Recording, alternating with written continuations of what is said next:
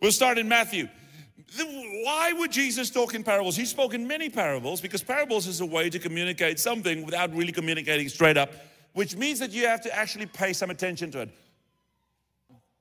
And Psalm 1 says, I meditate on the word of the Lord day and night. I meditate on the word of day and night. We don't meditate on the word of God. We struggle to read Matthew. We fall behind on the Bible reading program. You can't even read it, never mind meditate it. David says he meditates the word and he delights in the law and meditates it day and night. Day and night. Not just once a day, he meditates it day and night. We struggle just to read it. We can't even keep up to a Bible program, but we want to meditate the word of God. Now, Jesus gives us a parable. I think one of the reasons, there are many reasons, multiple reasons to him speaking to us in parables, but one of them is for you to sit and meditate about that and be prayerful about the contents thereof so that God can speak to you personally in your life. But if God were to say, the kingdom of God is like a person who watches pornography, then it will be isolated to people watching pornography. It wouldn't be applicable to everybody in the room. But if he says the kingdom of God is like, and he uses a natural example, whatever your life is and whatever your thing is, you can still read your life story into that parable and extract lessons to you that is applicable to you because he didn't isolate it to a certain specific set of problems or variables that is only applicable to a very minute group of people. He speaks in a parable and he likens it to the kingdom of God. He says the kingdom of God of heaven is like a man traveling to a far country who called his own servants and delivered his goods to them. We are stewarding the goods of God. Now, we as a church are stewarding this church. I as a pastor steward this platform. I can mismanage this platform by having any kind of speaker on this platform and having any kind of pastor who is unqualified or possibly not as fruitful as he ought to be or doesn't care about certain values, have them speak from this platform. And the moment he speaks, because you are seated and he is elevated, and because there is spiritual dynamics, what happens when he speaks, that stuff, like it or not, settles in you. And slowly but surely, if he is corrupted, you'll become corrupted. So I'm stewarding this platform. This platform doesn't belong to me. It belongs to God. This building doesn't belong to me. It belongs to us. And in fact, it belongs to God. This chairs, this building, the name of this church, the name of our value system, all of those things belongs to God. We are stewarding those things. I don't think you own anything. You, in fact, came onto this planet with nothing. And when you die, although they bury you in a suit, that suit doesn't go with you wherever you're going. You go out of this world. All the money you had in the bank, you can't take your Bitcoin with you. Although you can't see the Bitcoin and physically touch the Bitcoin, it's not going with you anywhere. It's staying right there in that USB stick where you hide it. And if somebody stumbles onto that, they're going to spend your Bitcoin, and you can't do anything. You can't shout from heaven or hell to make them stop. And you will leave here quite naked as well. So you have nothing. Everything you have is what God gave you. So somebody has a talent. They can sing, and now they think they elevate themselves because of the talent to sing, and they think that because I can sing, I'm something special. What did you do to get that talent? Obviously, you can practice to make it better, but I've tried very hard to practice, but my singing is not getting better. Because in singing, there is some underlying dynamics and organic things that you need, stuff within your DNA and somehow your vocal cords, all of this has to work together. And you can practice and you can make it better, but you have an underlying gift from God, which is singing.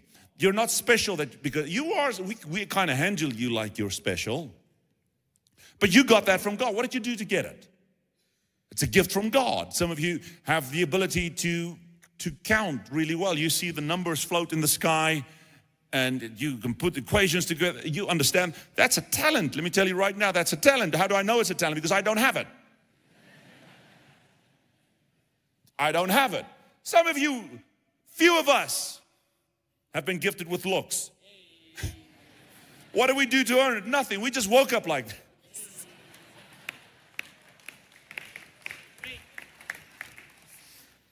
And you're on the front page of a magazine and you think you're all that.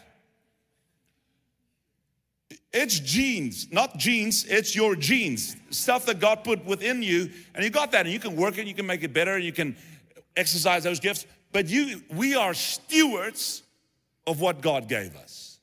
None of anything that you own really is because you are, if you have an atheistic worldview, then you can believe that you evolved from a frog and then you eventually earned what you have. But if you have a theistic worldview, you have to believe that somehow God put that in your life. He says, the kingdom of heaven is like a man traveling to a far country. He called his own servants and delivered to him his goods. And to one he gave 5 talents, to another 2, and to another 1, to each according to his own ability. To his own ability. Whatever talents you have is according to your ability. So if you have great talents within your life, God had to have thought that you have the ability to manage those talents. So if you're managing them not well, it's not God, it's you. Then you had received the 5 talents, went and traded with them, made another 5 talents, and he likewise who had received 2 gained 2 more, but he who had received 1 went and dug in the ground and hid his Lord's money. After a long time, the Lord of the servants came and settled accounts with them. So he who had received the 5 talents came, brought the 5 talents. He says to him in verses 21, well done, good and faithful servant. You were faithful over a few things. I will make you ruler over many things. You were faithful in a few things. He was the guy who had the 5. He had the most. God said you were faithful in a few things. So what we equate to what we would say is a lot, God calls few. Yet we are small-minded to say large church are not from God. A large church with many people, successful pastors, successful leaders, successful Christians, successful businessmen. The moment you put Christianity in there, we have a problem with that because that can't be God. God wants you to be. God considers that few and small. To God, that's not much. So even the guy who had, if we have the guy with 5, I have to make it slow so you. If you have a guy who has 5 talents, a guy who has, what was the other one? 2 and 1. 5, 2, and 1. In the group that got the population in this equation is the guy who has 5 is the guy who has the most. So if we were to take this group of people here, the guy who would be the most gifted, God calls that few in the story. So he's not taking the guy at the bottom of the pool and trying to teach us through the poverty of the poorest person in the room who has the least ability to do anything and complains about everything. He's taking the guy that's really on the top of the pyramid to teach us something. Why do we insist that we use people that are so useless and want to make them useless so that they can fit in with my small-mindedness? God is taking the guy who is the most successful out of the group, and he gives them the most and expects the most from him. And lo and behold, the useless guy couldn't do anything with what God gave him anyway. What if God gave him 5 talents? The guy who had the most talents doubled the most talents. The guy who had the 5 took the 5, made 5 more. It tells you something about capacity. If any of you were to have your own business, how many of you are entrepreneurs or trying to be? I want to see just this measure. Who dreams of being an entrepreneur in our country? All right, a few of you. I'm going to want to tell you just one thing. That if you put your hand here, I don't think you'll be either. Because you also don't know. If you wanted to be an entrepreneur, you have to be like, that's me. Because if you want to do it, you have to own it. And because the pastor, I remember the pastor in our church, when I was growing up, said, who wants to own their own business? And I didn't want to stand up. And my friends were all in the room going like, yes, I want to do it. And I never felt the guts to stand up because I never felt that I was qualified or had the right to stand up in a room like that and say, I want to. I think that slowed me down. Because I was too afraid of people's opinion about me that I felt that I had not got the right to stand up in a room and say, that's what I want to do with my life. And I kept seated. And today I want to tell you, by the grace of God, I have my own businesses. I am succeeding in all of those things because where God fixed my broken small-mindedness and helped me understand that if I want to do something, I don't have to be afraid of people. I can put my hand up and say, God, here I am, send me.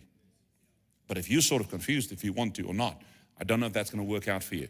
He took the 5-talent guy. Now, here you have, if you were to think about South Africa and the people you know, people on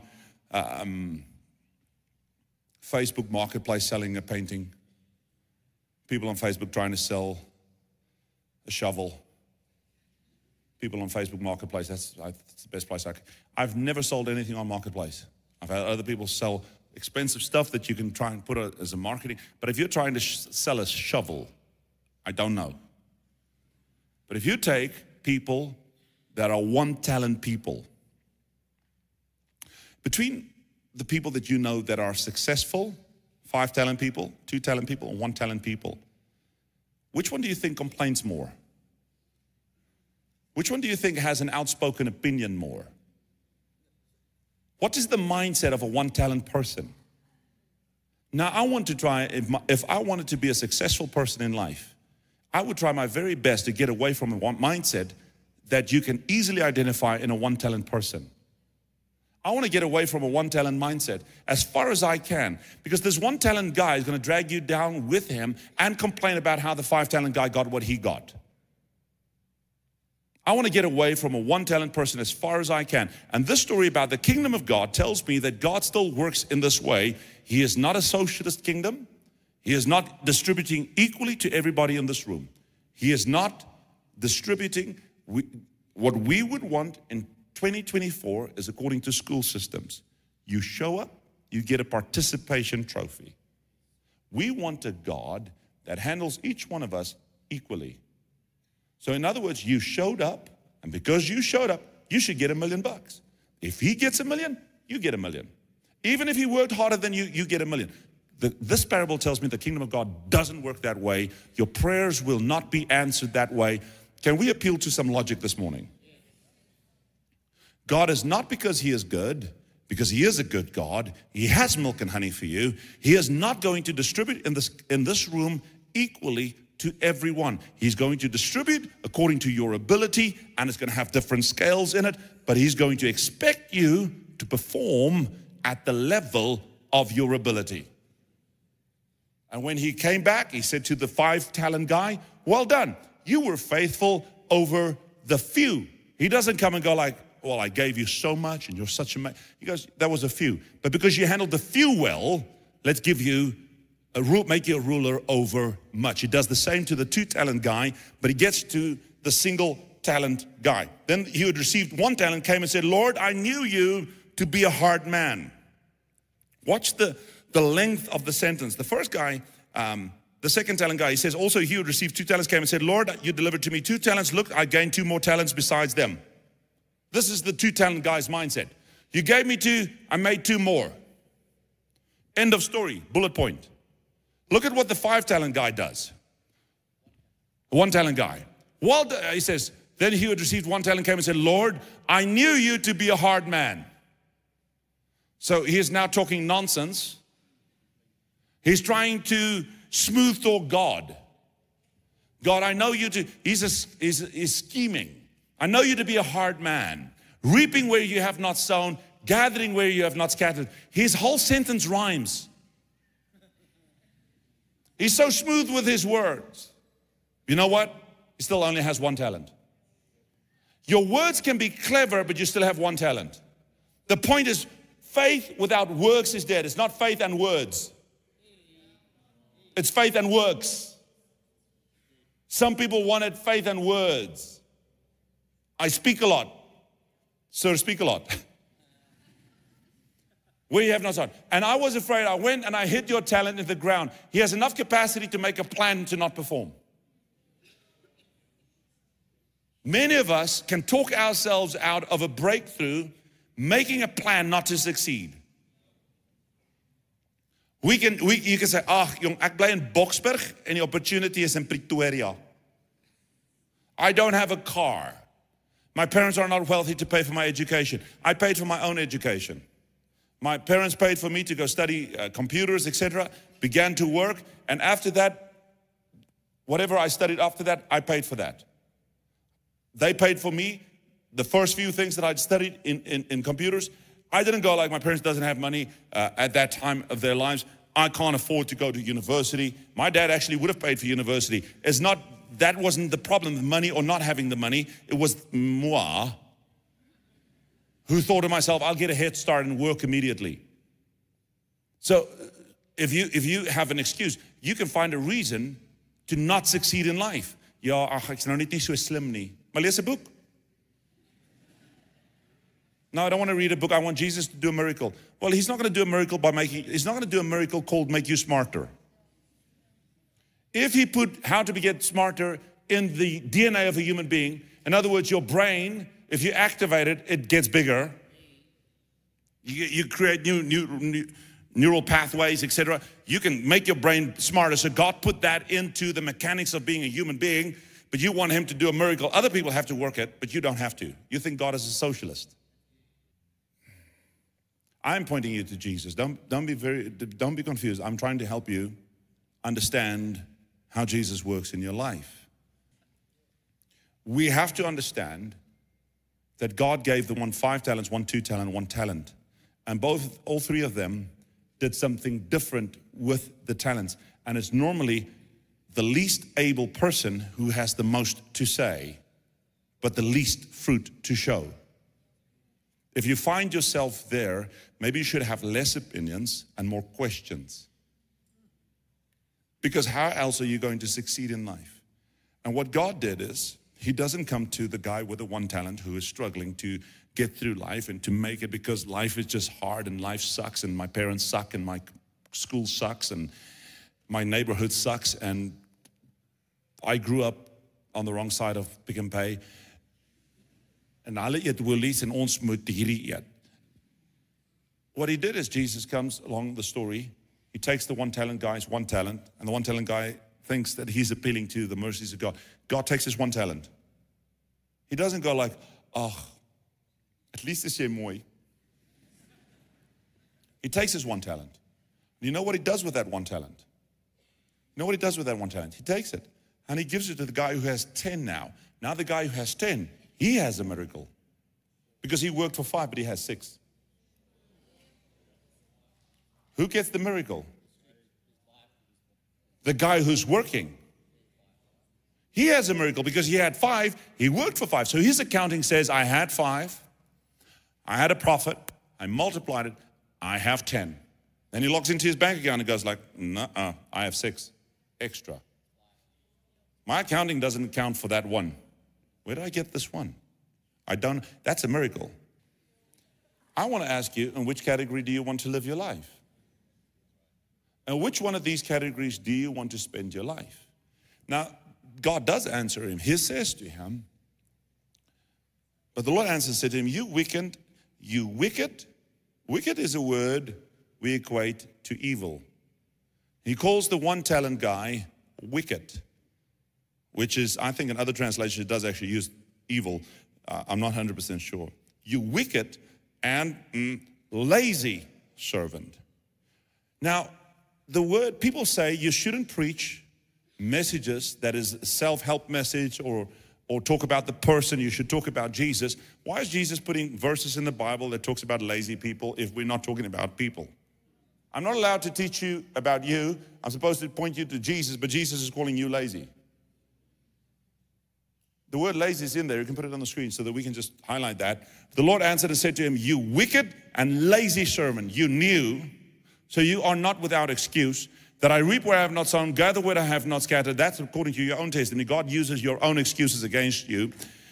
So you ought to have deposited my money. Whose money is it? Whose talent is it? Whose gifts do you have in your hand? My money with the bankers. Who's the bankers? If you want the word banker shouldn't be in the church. Jesus is telling his people to use bankers.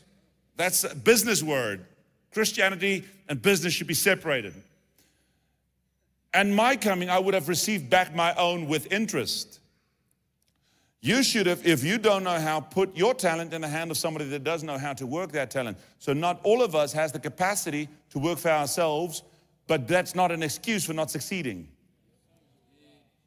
Some of you are better working for a company where you have a boss, but we can't listen to our bosses. So the church is there to help you, but if you can't submit to, in the story, to oversight or to leadership or somebody that knows how to use your talent, and the talent, and you are working, you don't show up, you're not trustworthy, you're lazy, how can we keep buying you vouchers for food? Jy almost met arme mense help. So to what point Do we keep helping you and you remain lazy? So I'm trying to address that. So I'm starting here to tell you that although we might lose people today, I'm telling you that the kingdom of God works this way. You work. You pitch up. You show up. The Bible says, let your yes be yes. When you say yes, your yes is yes, not yes maybe. Yes, I'll see how the wind blows. Yes, Monday morning is a different day. Let's see when I wake up. When you say yes, your yes is yes. When you promise something, you do. You know how many times in business I had to pay in? Because that's my personality. That's how God governs me. If I get involved with anyone in business and something goes wrong, I'm the one paying, not you.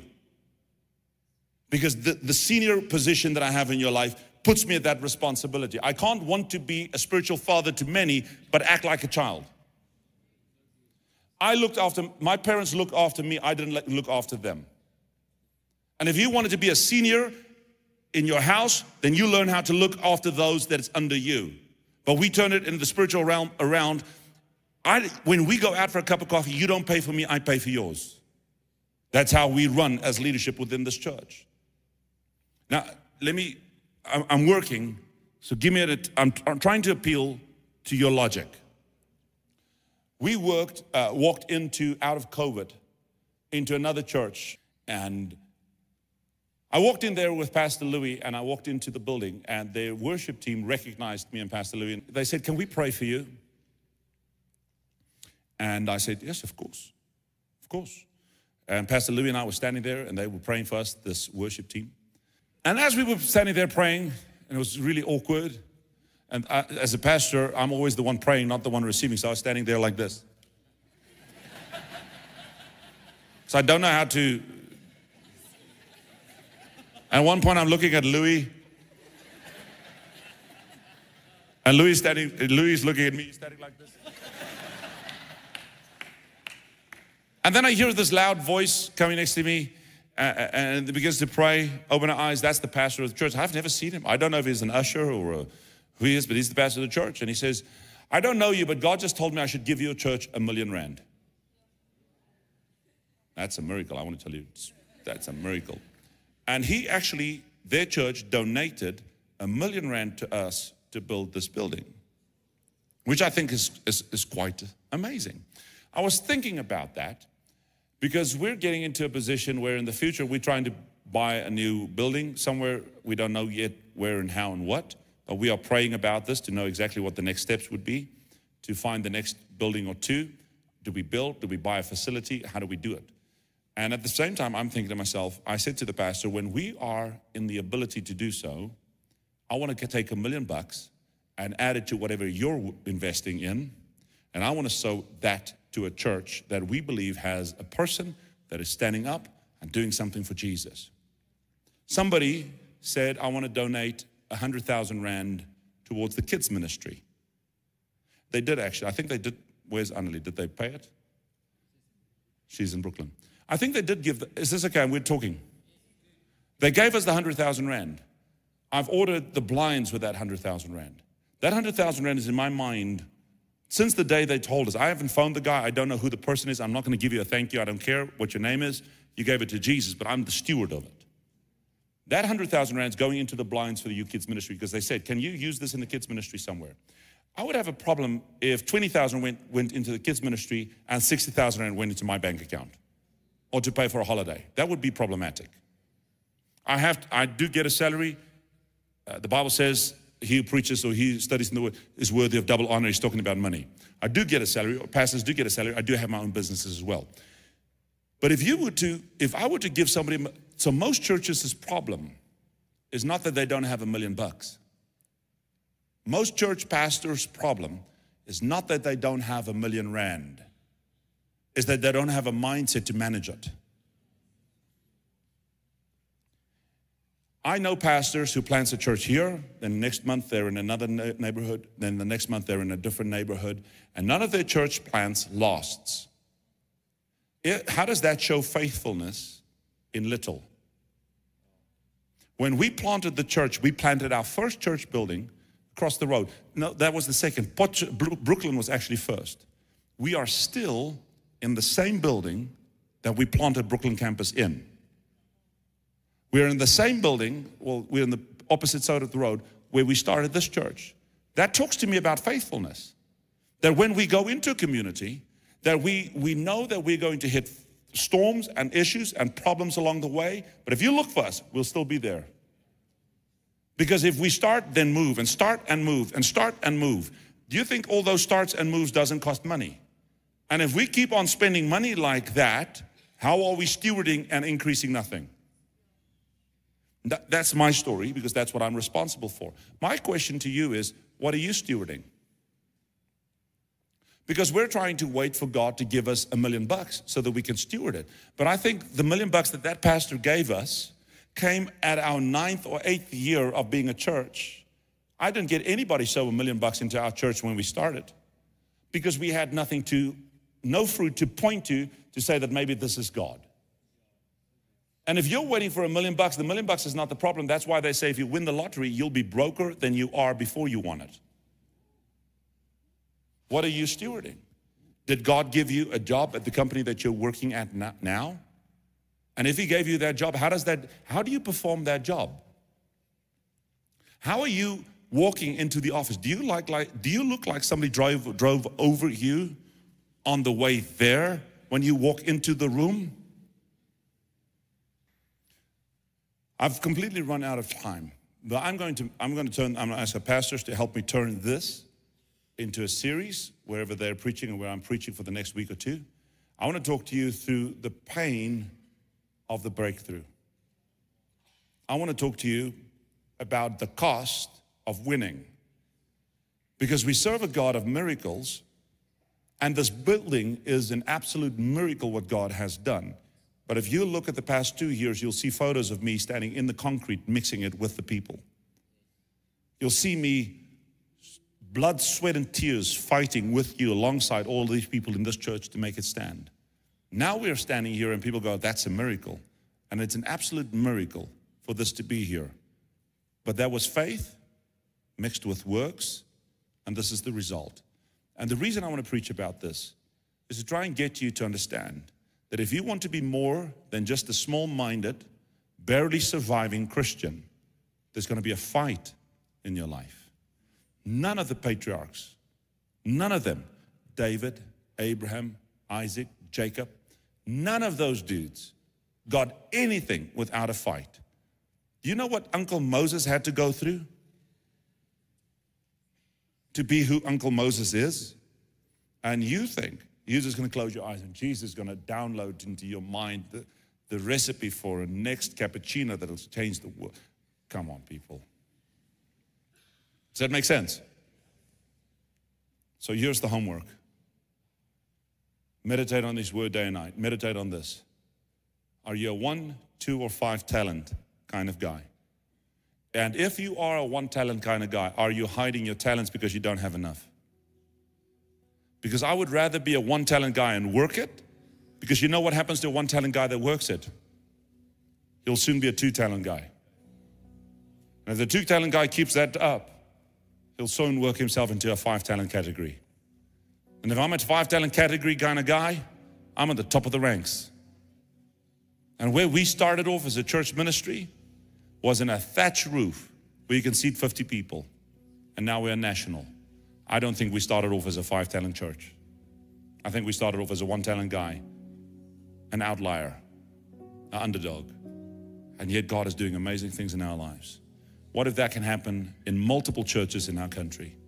But we need thousands more like that to change this nation. Imagine all of us. We get to a level where what God puts in our hand, He can trust us to multiply it. Whatever God gives me, it's going to increase. Whatever I'm stewarding, it's safe with me. I want to tell you the mindset we have. I landed the airplane, but there was a wind. So we're lifting off again, and we are rerunning for a landing. When I ask my wife, when we go to Cape Town or Durban and I rent a car, I rent a Polo TSI, because that's the car you want. There's nothing like a Polo TSI. I've rented nicer cars than that. That's when there's a special or they give me an upgrade or discount. But I, 99% of the time, rent a Polo TSI. And Chanel is my witness. Every time I rent a car, Hertz's Polo, I park it in a place where I know that when somebody opens the door, they're not going to scratch it. It's not even my car. But I handle that car. I park their car where I would have parked my car. Exactly 100%, not less, exactly the same.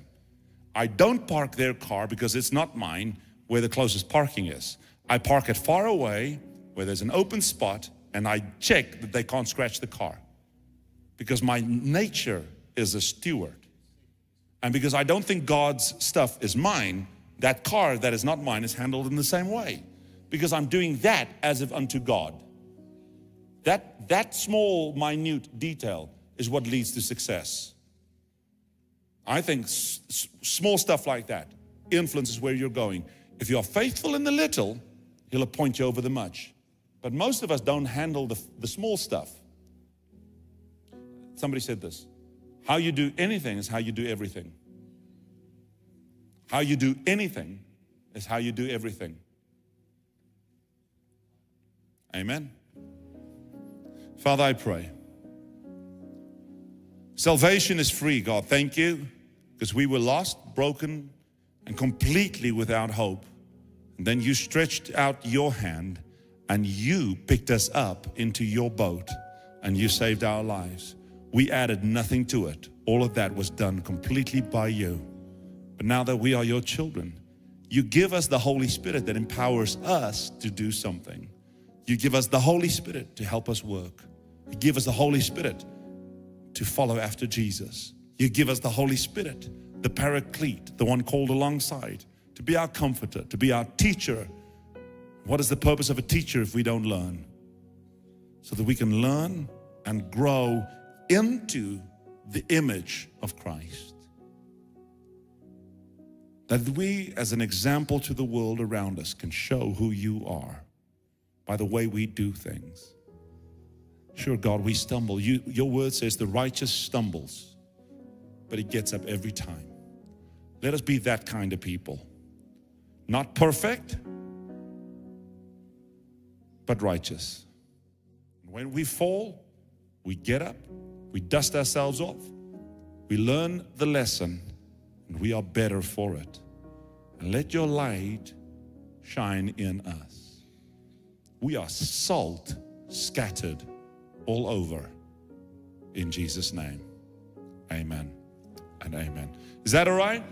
You all good? Give God a proper praise in the house. Hallelujah.